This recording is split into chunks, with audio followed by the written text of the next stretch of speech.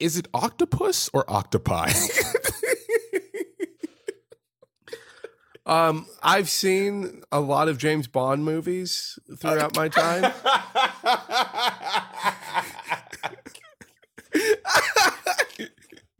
If you get that joke, like and subscribe. Send us that 6-star review.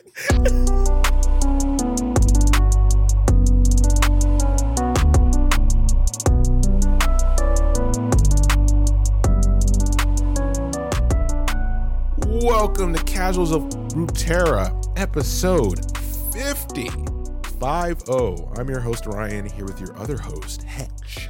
God, I just hear the number 50 and, just gray hair just pops out. Yeah. I mean, we still got time to get to that number on our own. We're still young.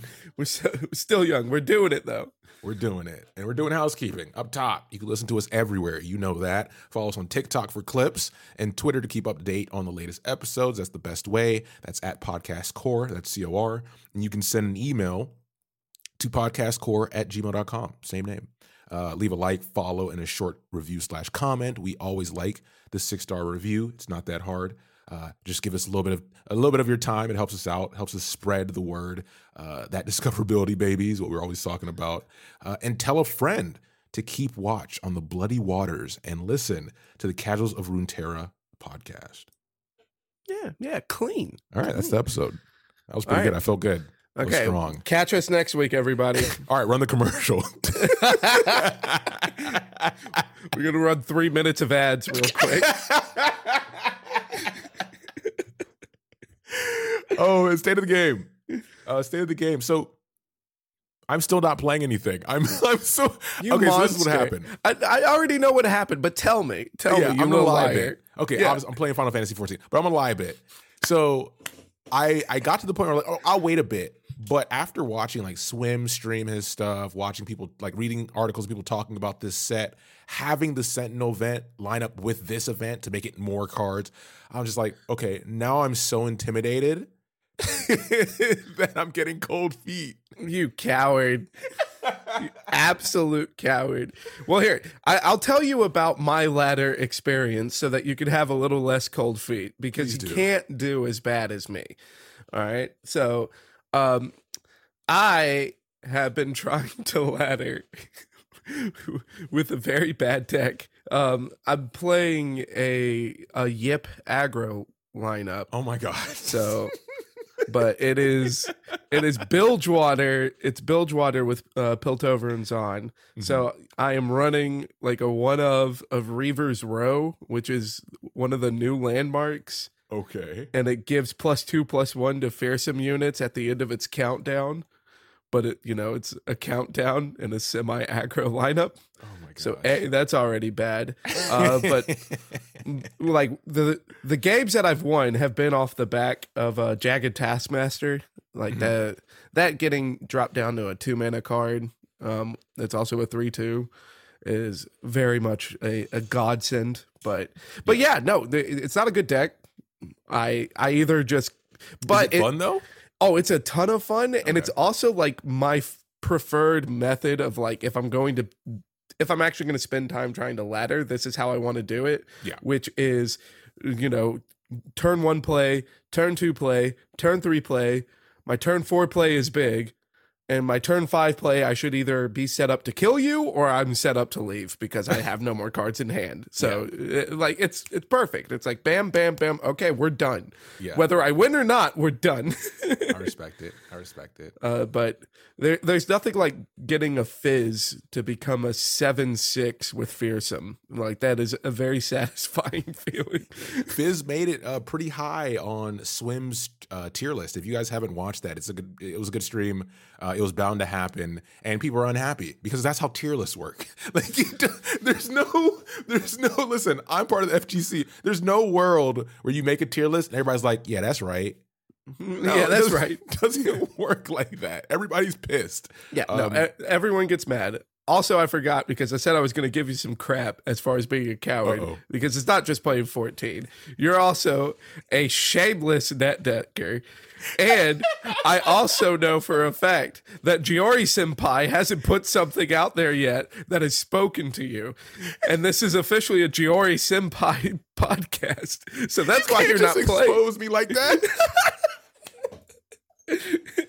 That's so rude. That's so rude. Main topic, Monster Hunter. Let's get into it. Take us off. Take us off with this. He's gonna edit that out. I already know it. All right, so we're talking about Monster Hunter. So we're gonna start with the PS2 game before it became the PSP. All right. So the only Monster Hunter that has been coming out as far as in Runeterra, we're talking about Pike. We're looking at some lurky boys today. But before we start looking at some of the minions, well, let's take a look at what spell are we going to talk about? There's only one spell if we're talking about Pike, and that's the list. All right. And if your name's on it, stay out of the waters. Stay out of Bilgewater because Pike is coming for you. So the list is a 0 mana slow speed spell. Grant an enemy vulnerable. If it already has vulnerable, the strongest ally starts a free attack challenging it. So I only have one thing in my notes here, and I have it twice. 0 mana. 0 mana. Like any spell that has any kind of decent effect, that 0 mana, it's gonna be good. This card is 0 mana, and like even at like the worst payoff of it is that you grant a unit vulnerable, and like it specifies a unit, so it's not saying like a follower or anything. You could give a champion vulnerable, so especially if they're playing something backline heavy, like Azir or something like that. They're not safe with the list. If their name's on the list, they're in trouble. And this card opens up a archetype that can be really fun, right? Because it's so flexible, because of how it has the alternate condition for vulnerability. That says, okay, well now I can start playing around with, scout type behavior, or I can play around with attack token triggers, or I can play around with vulnerable decks. In the Shurima region. Like, there's a lot you can do there with just this card. So it's, I mean, obviously the flavor's there as well, but that is, the only bad thing about this card is the image. It is a piece of paper stabbed into a desk underwater. Right, like a sunken boat. Think of it like the dock of a sunken ship. A piece of paper. Yeah. The list. How do it's a picture of the list. But yeah, how do you cross out a name underwater? Do we not know how ink works in this universe?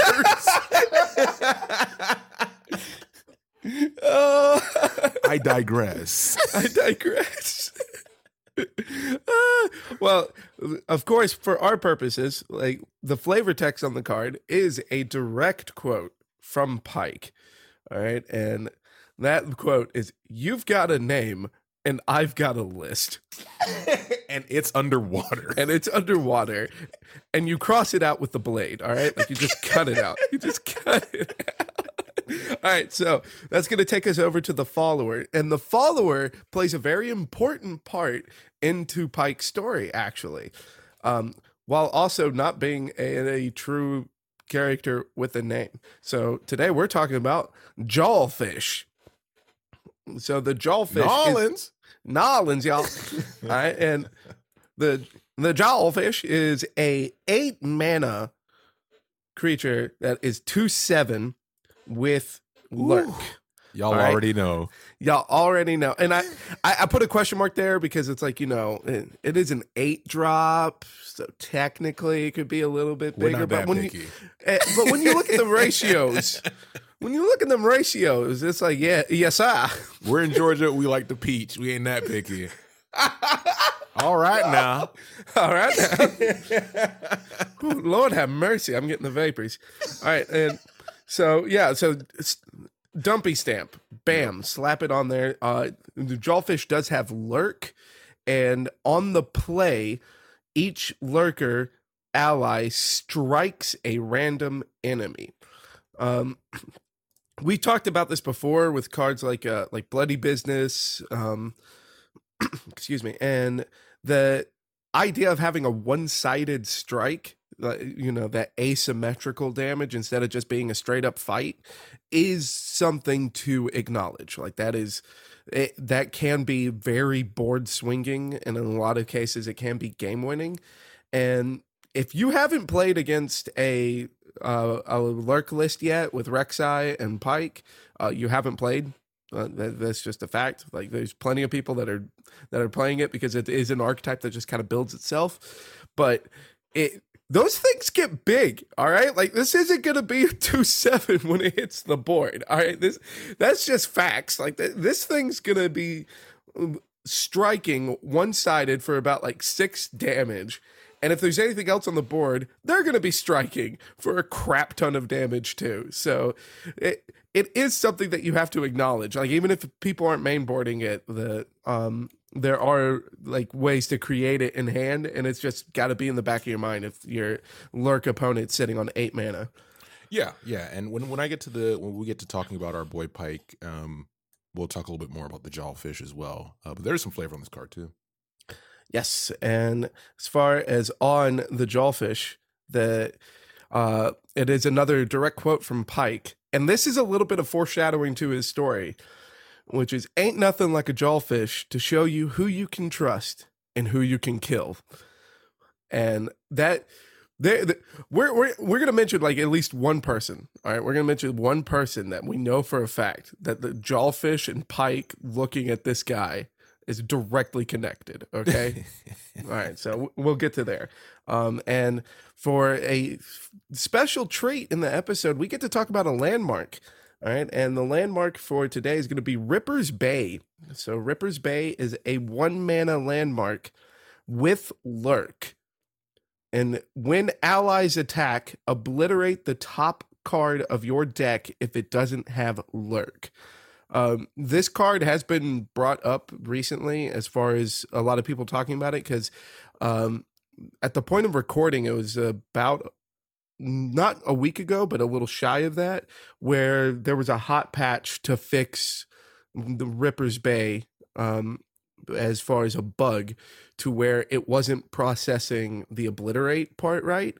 So it would obliterate the top of your deck if it wasn't a lurk card, but then it wouldn't check for lurk. So then you weren't getting the triggers.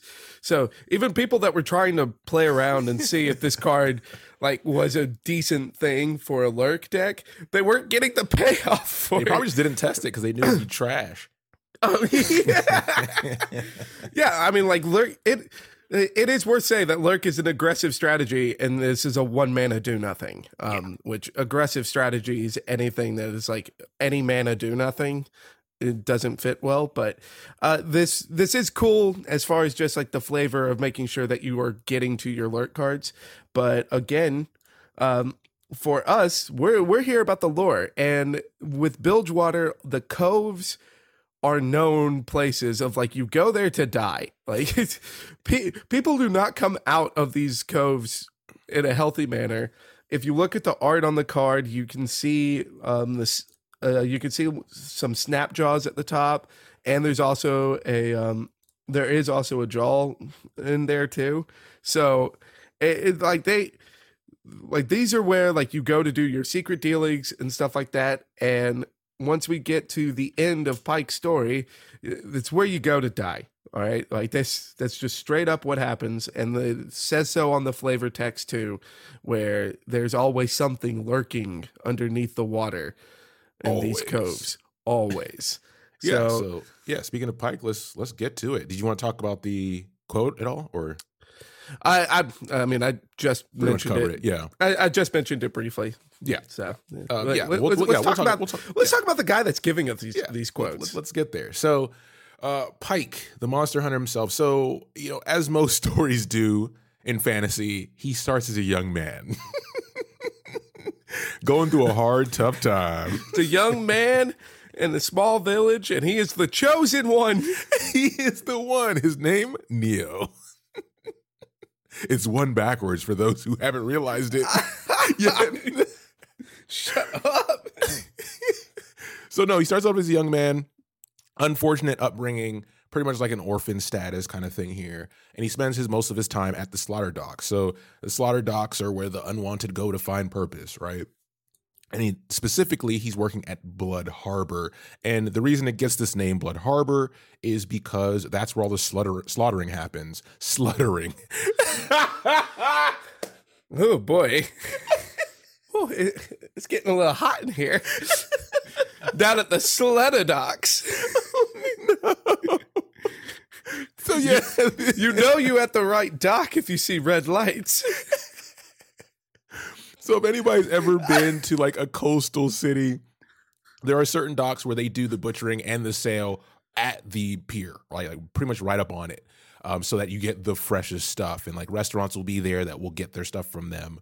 And it's a fun experience if you've ever been to one. But this is the same concept here. So it gets the name because it's pretty much unimaginable to clean up the dock because it's constantly covered in blood. So they're like, okay, it's Blood Harbor now. So the specialty about the butchering and where Pike starts to see things is he works hard for these crews that he's not really officially a part of, and he gets little to no pay, right? Little guy gets skimped. It's Bilgewater. People are used to it. And he's aware of how the disparity is between what the captains get paid for these catches versus what the crew members and even the lackeys thereof get paid as well. And he's tired of it. He's tired of being overworked, underpaid. We've all heard it and been there before, right? So he seeks out a crew of his own. Are we talking about Runeterra, or is this a North American story? It feels like every episode. It feels like every episode it comes back full circle. Oh, yikes. Listeners like, we're here to escape, damn it. What are you doing? Stop. So when he's seeking out crews, he ends up finding a crew that specializes in what's called the traditional Serpent Owl Manor. And this consists of when they attack a target, so they find a beast, they go in with their bare hands and hooks, and they begin butchering the animal as they catch it. So it's as fresh as possible. So if you thought it was fresh when they hit the pier, oh, no. We're going for the better catches than that. Yes. So like, why wait until it gets to the pier when we can have it now? Exactly. It's the Zoomer model. Wow. I want it now, and I want it to be fast because my attention span can't handle it. Shout out to all our Zoomers who are listening right now. Yeah. We love the support. Please keep it up. This is Fish Harpooning Prime. Fish Harpooning Prime.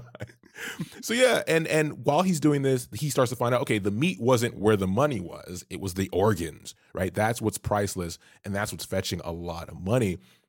So he refines that technique as he gets older, and he becomes a well-known harpooner, and that means people want to work with him, right? Because he's insane, but he does a good job, and he comes back alive. That's the good part, as Hetch mentioned, because that's a tough thing to do. Yeah, and especially when your whole model is built around going into the water with these sea monsters and butchering them alive.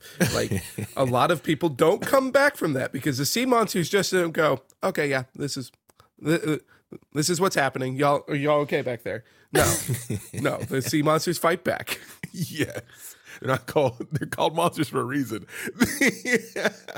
So we talked about, how high the price is for these fresh catches. And the most popular request is jawfish. A little throwback to what Hetch talked about earlier. And they're mainly known for their jaws and the sacks of sapphilite. I hope I'm pronouncing that correctly. Or sapphilite. I'm gonna go with sapphilite because I like the way that sounds a bit more. My attitude on this has changed over the episodes. Like this is episode 50. We've been at this for a minute. So we say sapphilite, and that means we've said it right. Like we are in charge of this. Okay, like you're welcome, listeners. You're welcome. So what sapphilite is are these sac of fluids that are within the gullet, like the mouth of the jawfish. And the fluid that's within it is used and distilled by sorcerers for sorcery.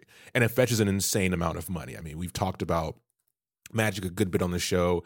We've talked about places that study using magic, and they usually have coffers that are deep, right? So this leads to them saying, okay, this is going to be our specialty. And he gets a moment to revel in a jawfish catch. And not only any jawfish, but one of the biggest and oldest ones they come across.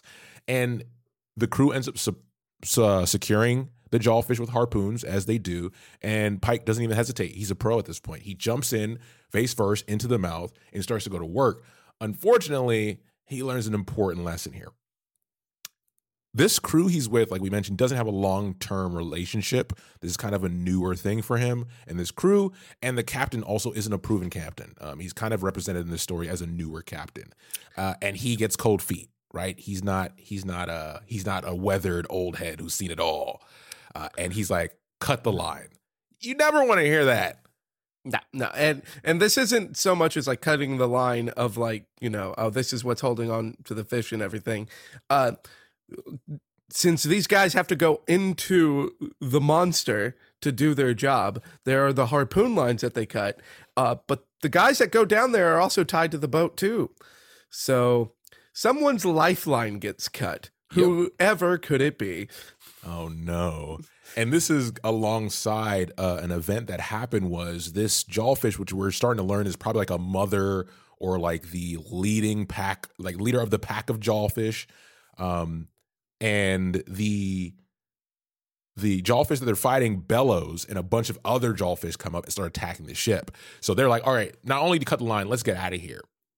And the last thing Pike sees as he's sitting in the mouth of this creature is a shocked face of crew members, and the captain's nowhere to be seen, and they dip out. And then the jawfish goes about his business, closes his mouth, is like, all right, dinner, bet, I'm out. Right? It was that easy. So now he's stuck in there, and we kind of get to the next portion of our story, which we've had some, I'm not going to say premonitions, but we've seen this in other stories where he's stuck in this confined space. He's being dragged underwater. There's immense pressure from the water around him. Where does this sound familiar?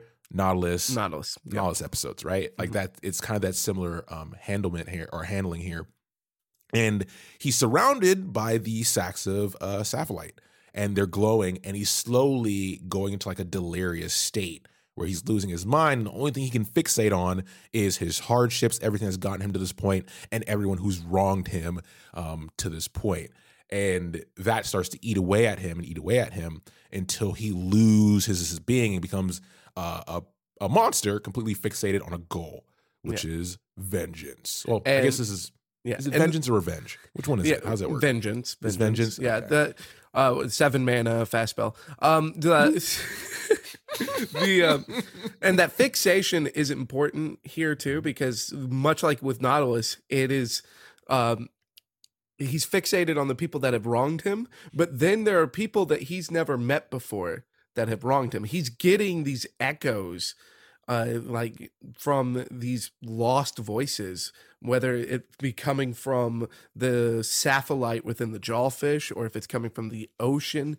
Like no one knows those details, but he's getting these other names, but he's fixated on him because he knows that they've wronged him somehow, or they've wronged the voices somehow, or the voice is mine anymore. And that's why he's fixated on all these names. So it's time to make a list.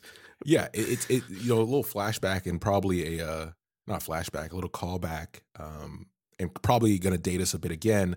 Sixth Sense was a very popular movie, and in that movie, spoilers, he can see ghosts, and those ghosts use him as a conduit to try to get their to have their grievances heard, right? That's kind of what's happening here that's influencing a person who's going mad as well.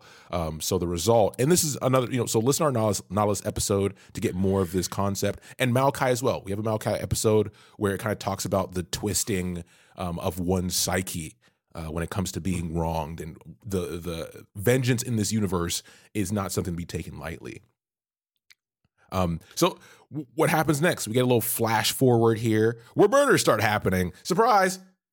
Surprise! Confetti, confetti everywhere.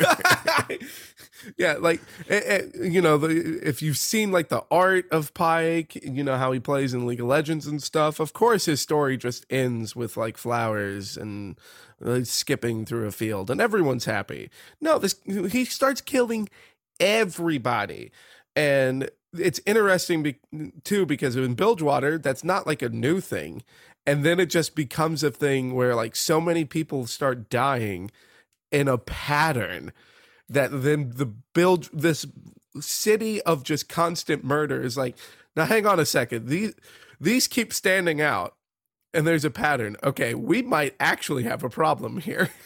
Yeah, exactly. So yeah, and it's not just like Hetch mentioned, first it starts with captains, and then it's like, okay, cockers, and then it's okay, first mates, and then bankers, and then all manners of people who are involved in this business, right, at the slaughter docks.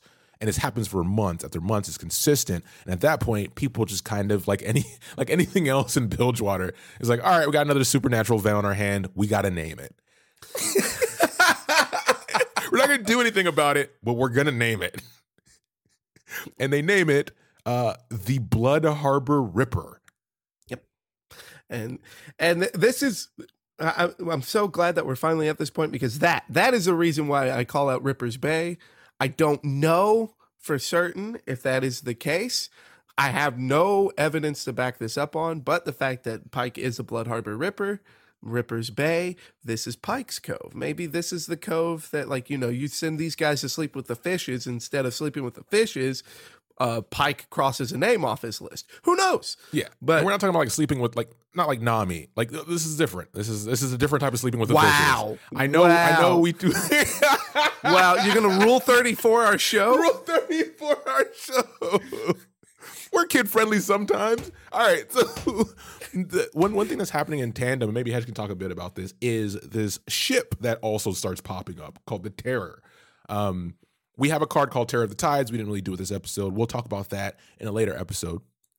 But it's a ship that sometimes pops up and causes just as much havoc in the seas. It eats other ships. And people are starting to think, well, if Pike is the Blood Harbor Ripper, and then he used to jump in the jaws of, monsters, maybe in Ripper's Bay, he somehow got a ship and that ship got twisted with him and like all that kind of stuff, right? So you're getting this grand lore around just Pike himself. And the crazy part about it is this whole time, no one has seen him or the ship or return from Ripper Bay. So it's like, what's going on there, right? What's going on there? The mind's kind of racing and filling in the gaps. Yeah. I think it's something that we can definitely look into more, like when we get deeper into the show, because there's a whole thing that we haven't really talked about, and that's like how the harrowing affects Bilgewater. Mm-hmm. Like, and there's a lot that kind of like bleeds into that, but it's a story for another time. Like right now, all we've got are just the questions of like, keep listening, and you'll get the answers sooner or later. Yeah, but what's the card? What's the card? Well, the card here is pretty interesting. I think they did a good job. Unfortunately, I didn't get to play. I wasn't playing League when Pike came out. I was aware of him coming out, but people did like his reveal and how he played and his style because it was different from a lot of the cards we have. So Pike is a 4-cost 2/3, so understated. He has Quick Attack and Lurk, and he has When I Lurk, transform me into Death from Below. And his level up condition is allied pikes have dealt 15 plus damage. And then once he flips, he still has the same attributes. And then he also has, when I kill an enemy, I strike the weakest enemy. Yeah. So as far as like this flip with the striking the weakest enemy, like we were talking about it with Jawfish, and as far as like with Lurk, that whole mechanic is that they just get big and they just get big, they just get bigger. And so if Pike flips and Pike kills something, that's a board wipe. Like 10 times out of 10 that with a flipped Pike, that's a straight up board wipe. So it is really cool as far as seeing like Pike being like a champion, being the absolute best board wipe that a region gets. Because like Bilgewater doesn't have like a lot of board wipes unless you somehow get like 5 powder kegs and a god tier make it rain. Like it's that's something that's unique. But then like on top of that, not only is he unique in that regard, he gets two champion specific spells, because if you have the duplicate pike, you get a bone skewer, but then like the death from below is what he transforms into when he lurks, which is a spell. So you don't, if he lurks, you don't draw a pike, you draw death from below, and that is a fast speed summon pike striking an enemy, which, you know, goes into him leveling up, or if he's already leveled up, that's just the beginning of your board wipe. Like Pike is an extremely unique card that is sadly shoehorned in such a narrow mechanic as far as the card game is concerned right now. Yep. Because you can't play him outside of lurk. He's got to have lurk. Yeah, So. yeah. He's lost in the sauce that is the flavor. He's lost in the sauce, but like within that sauce, he's by far the most unique thing in that sauce. So it's like a sauce made with like with 5 spice, you know, like it's like you kind of get like that first hit, and it's just like, was that clove? No, not clove. No, it's a little. Has more depth than that. Like he's the 5 spice of the curry blend. So we get some flavor on these cards naturally. I mean, even though the card themselves have enough expression, we get a quote here on the first half of Pike, which says, "The visions are back again. I see his desperate eyes looking up at me whilst the jawfish closed its maw around him. We tried pulling, but the ship was too small. The beast was too big. I had no choice. I had to cut his line. I had to." So this is an interesting angle from it, because the way it's represented is, you know, this is an untested captain. It doesn't say it's so much a malicious captain, right? He might have just been an upstart in a situation that was too big for his britches. Or too over his head. And this is quoted as the blood-soaked letter. So we do know that Pike did get his revenge on this captain. So I think that's a little bit of that's an interesting take and an interesting approach on kind of resolving that immediate conflict. Yeah, it also like kind of gives like that feeling of because Nautilus has like a similar kind of feel to it as well, where you can empathize as far as with the situation of the hero, or well, of the champion, but while also recognizing their actions aren't necessarily good. like again, like it's a green captain, right? Like he has no idea what he's really doing, and he made what he thought was the best call, and there were consequences for the best call, and now he's dying for it. Like it's like, oh, you know, like what would I have done in that situation? I don't know, but like I probably would have cut a line too and just got out so that I knew I could live another day. And little would I know that meant that I wouldn't live another day. Like that's it's good writing. It's very good writing. This is story building at its finest. This is working for it. This is getting that paycheck. Gotta get that money. Yeah. So when we get Pike flipped, we get more here that kind of reinforces what Hedge talked about earlier, which is we get first he came for his old crew, then other captains, then cheaters, gamblers, and drunkards. Pike's craving for revenge slowly gave way to a newfound lust for murder. Now, instead of only listing those who once wronged him, his growing manifest only illustrates the Pike, or what Pike has become. And to Hedge's point, he's losing himself. He's getting lost in the sauce of not just what he originally planned on doing, but he's essentially becoming a caricature of himself. He's becoming a sea monster. Yeah, and to return to the first quote that we said from Pike, "You've got a name, and I've got a list."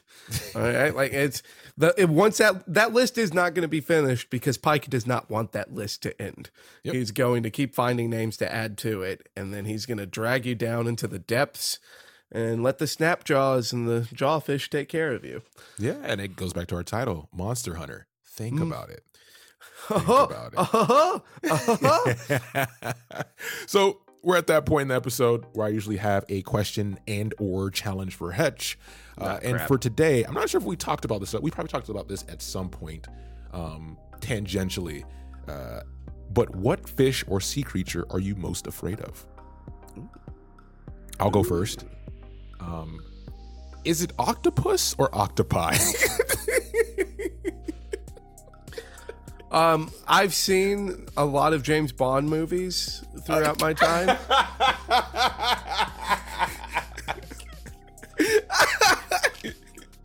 If you get that joke, like and subscribe. Send us that 6-star review. That was really good. All right, but so you're afraid of the octopus? Mm-hmm. Yeah, they're too smart. They're too smart. I know what they're capable of. I don't know what they're thinking. That's also bad. Like, there's no history of motives for them, but I know that, they can do some damage. Obviously, in your Cthulhuan or your Cthulhu type lore, your Lovecraftian stuff, the octopus is very amalgamated in a lot of different ways to push terror into people's hearts because of that intelligence. It's a very good vehicle for storytelling in that space. It's just I've never felt comfortable with their existence. And the more I know about them, the less comfortable I am. I wish I knew nothing. I wish I was ignorant of their capabilities, but I'm watching them watch me, and that's currently my adventure. All right. So if Alawi gets added into Runeterra, what you're telling me is I'm in charge of that episode. Yes, you are. Solo episode. I am very much I keep this clean and simple. I am definitely afraid of sharks. I'm not ignorant enough to be afraid of all sharks. Because it's like your sand sharks, and then the hammerheads, and even like a couple of the species, like the great white and stuff. It's like I don't live anywhere indigenous for a great white. Like, they would have to migrate over here, which has happened, but even then, like, they're relatively docile as far as like the sharks are concerned. But my people come from the Caribbean. The tiger sharks are indigenous to the Caribbean waters, and they are terrifying. Well, good thing the American immigration system sucks, because there's no chance of them coming here anytime soon. Ain't that the truth? Sharks, stay where you at. Stay where you at. You stay in those waters. But no, I love watching Shark Week, because they are fascinating creatures, and I love learning more about them. And still, I will watch Shark Week with my dad, and we will get out tape measures. We'll get out the tape, no. and we'll measure out. And it's what, they can grow up to 15 feet, and I'll hold one end, he'll hold the other. We'll get it to 15 feet, and then we'll look at each other like, no, hell no, never again. Simultaneously. I'm never getting in the water again. Drain the pool, honey. We're selling the house. Yeah, so I keep it simple. I'm afraid of sharks. Okay. I think that's one a lot of people can relate to. But yeah, with that, as always, thank you for listening. This was a fun one. I mean, they're all fun. We have a good time, and you guys have a good time. Which is awesome. I've said it before, but the Bilgewater stories are always fun. So I can't wait to dive into more of it. Oh no, he did not.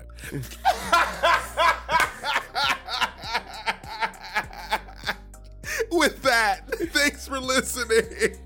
And we'll be back soon with the next episode.